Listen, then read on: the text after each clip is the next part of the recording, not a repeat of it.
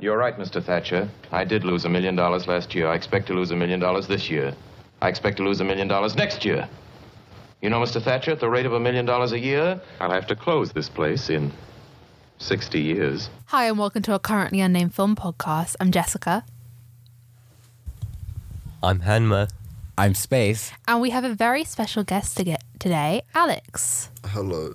I don't think I'm that special, but alright. Aww. That was such a sad introduction. Yeah. We think you're very special, that's why you're here. Thank you. Or maybe being here makes you special. Yes. Yeah, perhaps. You're our second ever guest. That's true. But, well, we have had... Not because no one wants to be here, obviously. No, you should see our schedule for next time. I have Barack Obama as one of the listeners. But believe it or not, okay? Believe it or not. Okay, this week we watched Citizen Kane as the good film students we are. Hanmer, do you want to summarise? I think Space should summarise because it was his choice. I think Alex should summarise because he's our guest. Wait, it was Space's choice? I thought it was Hanmer's choice. Oh, no, it was mine. Yeah, I know. Wow, that's actually shocking. Okay, Alex, would you like to summarise? Oh, no, I don't. Space, just start speaking. Okay. Citizen Kane follows So there's this big newspaper tycoon called Kane dies, and the last words he utters is Rosebud. And so these reporters go around asking people about his backstory to try and figure out what Rosebud is, and eventually they do, but meanwhile uncovering a bunch of stuff about how Kane went from a good, noble guy to a not good guy. That's very simplistic reading of this movie. What was your reading of the film? I don't know if it said that he was like a not good guy. I think it was quite objective, if anything. I don't think... He was definitely passing judgment of himself, but I'm not sure the film was passing judgment of him. And I think the fact that, like, Rosebud at the ending and how he says, like, that there's kind of more to this story than this singular word, like that it's only a piece of a puzzle. It kind of... I guess it showed that, like, an entirety of a person's life matters, not just, like, their beginning or end. Like, you need to look at the person as a human being. But that was just my reading of the ending. I understand it's quite open to interpretation. Okay. I think the film was criticising Kane because Kane was based on a real person called Haynes or Hurst, something. I think. Hurst. Yeah. Haynes.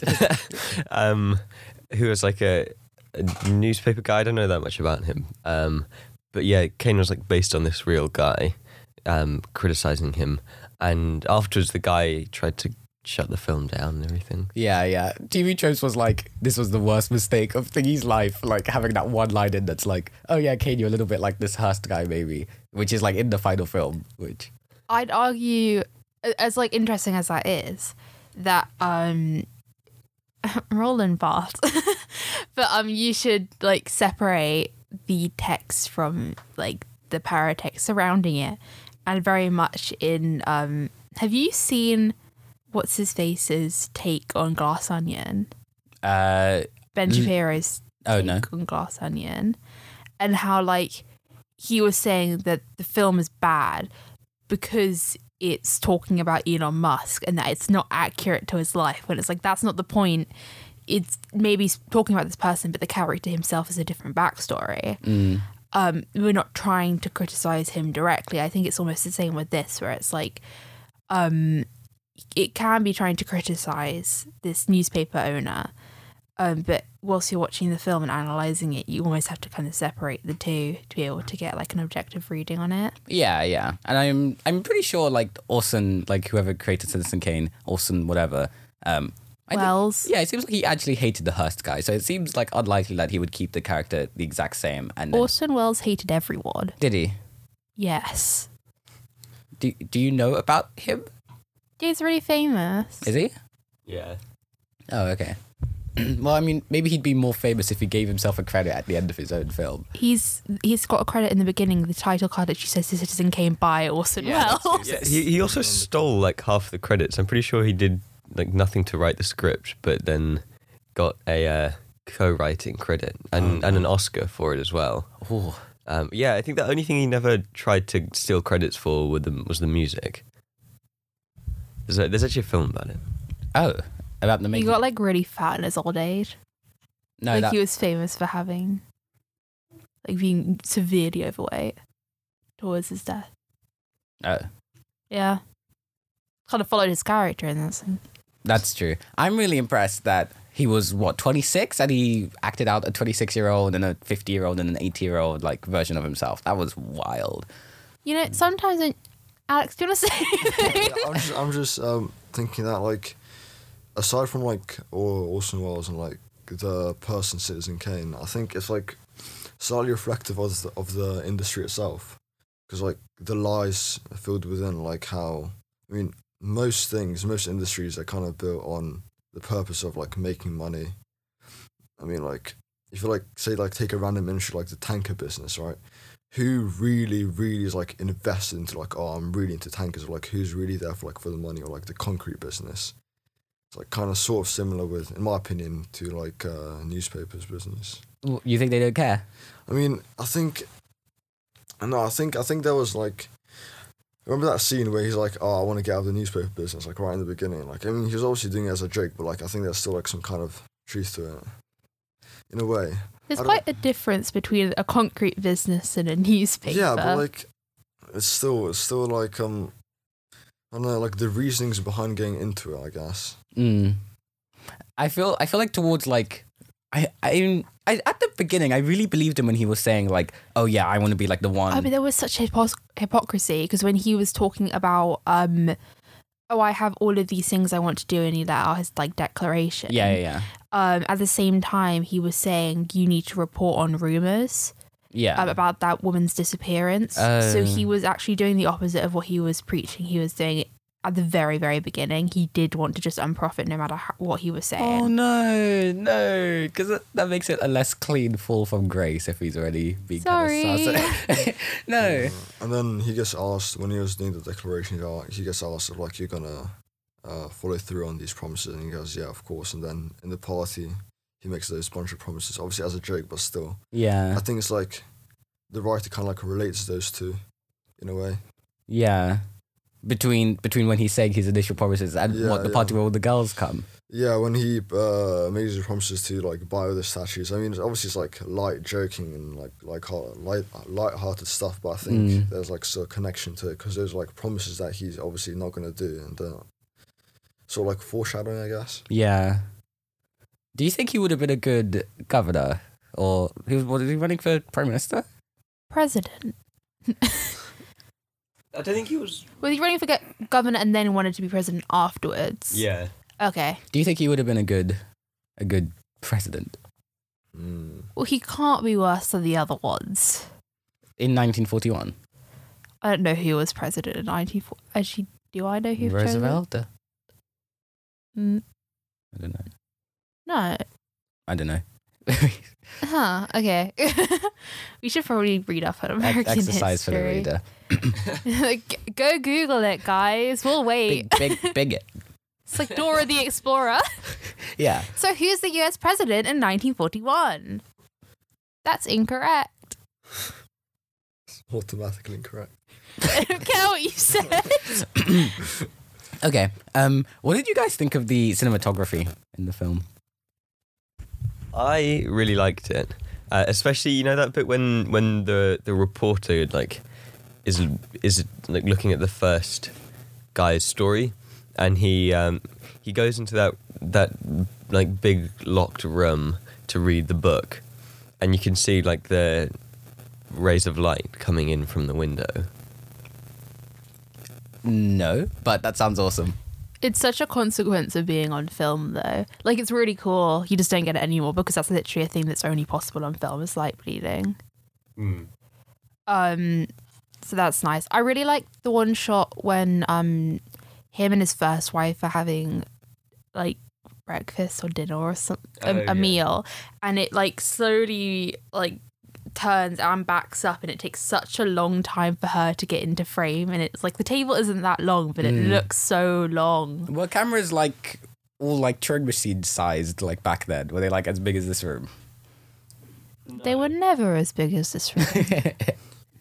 All I know is that computers used to be as big as rooms, and then they did some tweaking, some optimizing, and then couple years later.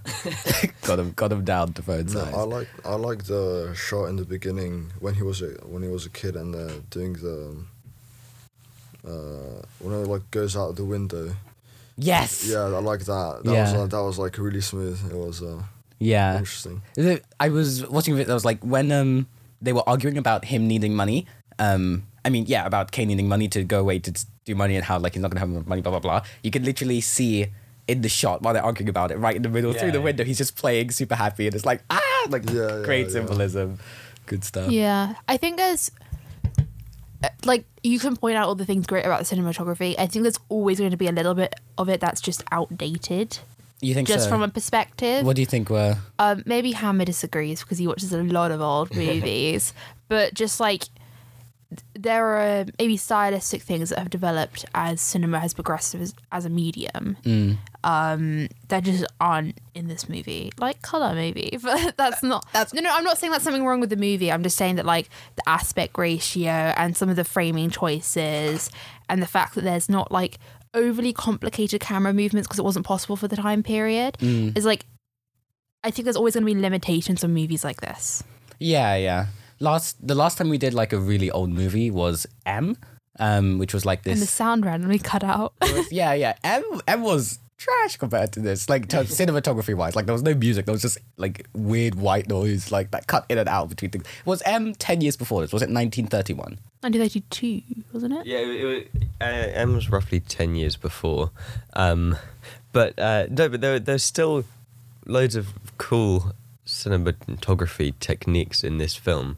Like, you know how all the shots are really low down, like you see from like the ground, because the cameras were so big, they had to like dig holes in the sets and put the cameras down there to get the shots they wanted, and they had to build ceilings on the sets, which most didn't have. And they did loads of tricks with like making really big rooms of like even if it's like audiences or people at desks and stuff, where they'd have like normal people at the front, and then like as it gets back, they'd like put dolls and like nozzles to like force the perspective. Damn. Did you, Alex? Sick. Alex, how much did you enjoy the experience of watching the film? I mean, I usually rate films out of 10. Like overall, let me think. There's not much I can compare it to, so it's kind of hard to say. Whilst you're thinking, can I just rant about the BBC iPlayers version of this movie? Is it weird? The subtitles are so far off what they're actually saying. Like, they've retextured, like, it's just not what they're saying. It's like slightly altered versions of the lines. Just write down what they're saying. It's not like it's old English or anything. Just write down what they're saying. Why have you changed who's speaking? Do you understand how confusing that is for deaf people? Yeah. Also, people who want subtitles. I was reading the subtitles and watching the film, and it was like watching two films at once because they were wildly different. Yeah. Yeah. One time I noticed in the subtitles when I'm pretty sure it was, actually never mind, like someone was speaking in the voice of someone else, and they changed the subtitles to be that person, and then changed them halfway when he said "I," referring to himself. They changed it back and then changed it on the next word. Jesus Christ! So yeah, that was a bit of a subtitle mishap. Hiring that See, this person. wasn't even subtitle mishap. Blatantly the wrong thing written in the subtitles. Like, there would be a conversation going on screen, and it would just be different people speaking in the subtitles. Like, different words, different dialogue, different people speaking. I'm like, what film are you trying to rewrite Citizen Kane? How egotistical do you have to be to think you can rewrite Citizen Kane? You stupid subtitles, man. They're just adding BBC, some pointers to the script. get it sorted out. What do you think of the fact that Citizen Kane is supposed to be the best film ever? Oh yeah. No. I mean, it's good, but best film ever? No, it's not. I mean, obviously, it's in black and white, right? Obviously, I know, Hanmer, you love old films, but you have to appreciate the advances in technology, and like, you can't just say, because because he didn't have access to that technology, you can't judge it off that, or you can judge it off that. So yeah, I have to say that's not. According to Roland Barthes. Who is Roland? I'm so confused. Death of the Author guy. Oh, sure, okay. Pieces of work exist in their own timeline separate to ours and therefore should be viewed in the context of your own time reading it. Oh, sure, and not thinking it's okay for 1941. Yeah. But does, like, age affect the quality of something? Wine? I don't know, just like as a philosophical question, do you think that like old movies can't possibly be the best movie because they're old and they don't have access to the same stuff?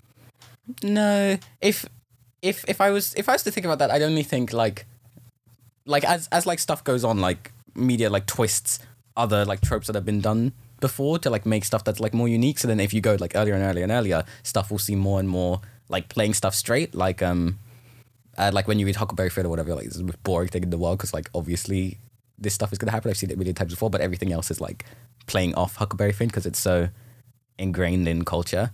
And so by that point, I was still really impressed. Like Citizen Kane was like surprising. There were times where like the fact that it was all just disappeared. Yeah. Like I was watching, I'd be like, this sounds like modern dialogue. So did you really like it? I did actually. I think maybe there was some pacing issues, but other than that, I did thoroughly enjoy this movie. Whoa! Alex, this is important because I don't think Jez has ever said that on this podcast before. That's not true. Except for First Reform, The Decision to Leave, and Everything Ever All at Once. So just some movies I picked. No, wait. I've liked other. I like Legally Blonde. That's true. I liked what other movies that you guys picked. well, still either way, it's a big deal. What did you not like about the pacing? I think I got bored about half. I did take a break halfway through the movie, and also I think the beginning newsreel was too long. So it boring. was too long. Oh, the movie had not won me over by that point, and I was just like, oh. I checked the time set. It's like 10 to 15 minutes long. Yeah. Yeah, no, and that's all the that's the main explanation you get for his specific decline. Because in the film you see him like being young and hopeful, and then you see him being like old and like turned bad. But then the newsreel is your only explanation for him like going from one place to the other. But I just forget about it. So it's like, oh yeah, suddenly he's this guy now. I get that, but I think they could have condensed it more. But speaking about being condensed, we have to do very quick final. Would we recommend this movie or not? And what movie would we recommend that, like for people who like this, or that's like it? Do you want me to go first? I absolutely would recommend this movie. I think it's just an amazing piece of script writing. And not only is it just important in film history, it's just, I think, an important movie. It has such a unique view on humanity, I think. What would I recommend based off this? I'm going to recommend two things. First off, it's Breaking Bad, just because I think the script reminded me very much of Citizen Kane. Yeah. And also Marriage Story, which you might think, huh? But I think they share similarities not only in the script writing but in the cinematography. Yeah. I definitely would recommend this, and based on this, I'd say The Third Man. I would definitely recommend this, and based on this, I would say Breaking Bad as well. It's really similar, Fall from Grace. Yeah, I recommend it. I'll say The King of Comedy, which is kind of similar, but not really. That's fair. Sorry for rushing the ending. Thank you for listening so much to our currently unnamed film podcast. I've been Jessica. I've been Hanmer. I've been Space. And I've been Alex. Okay.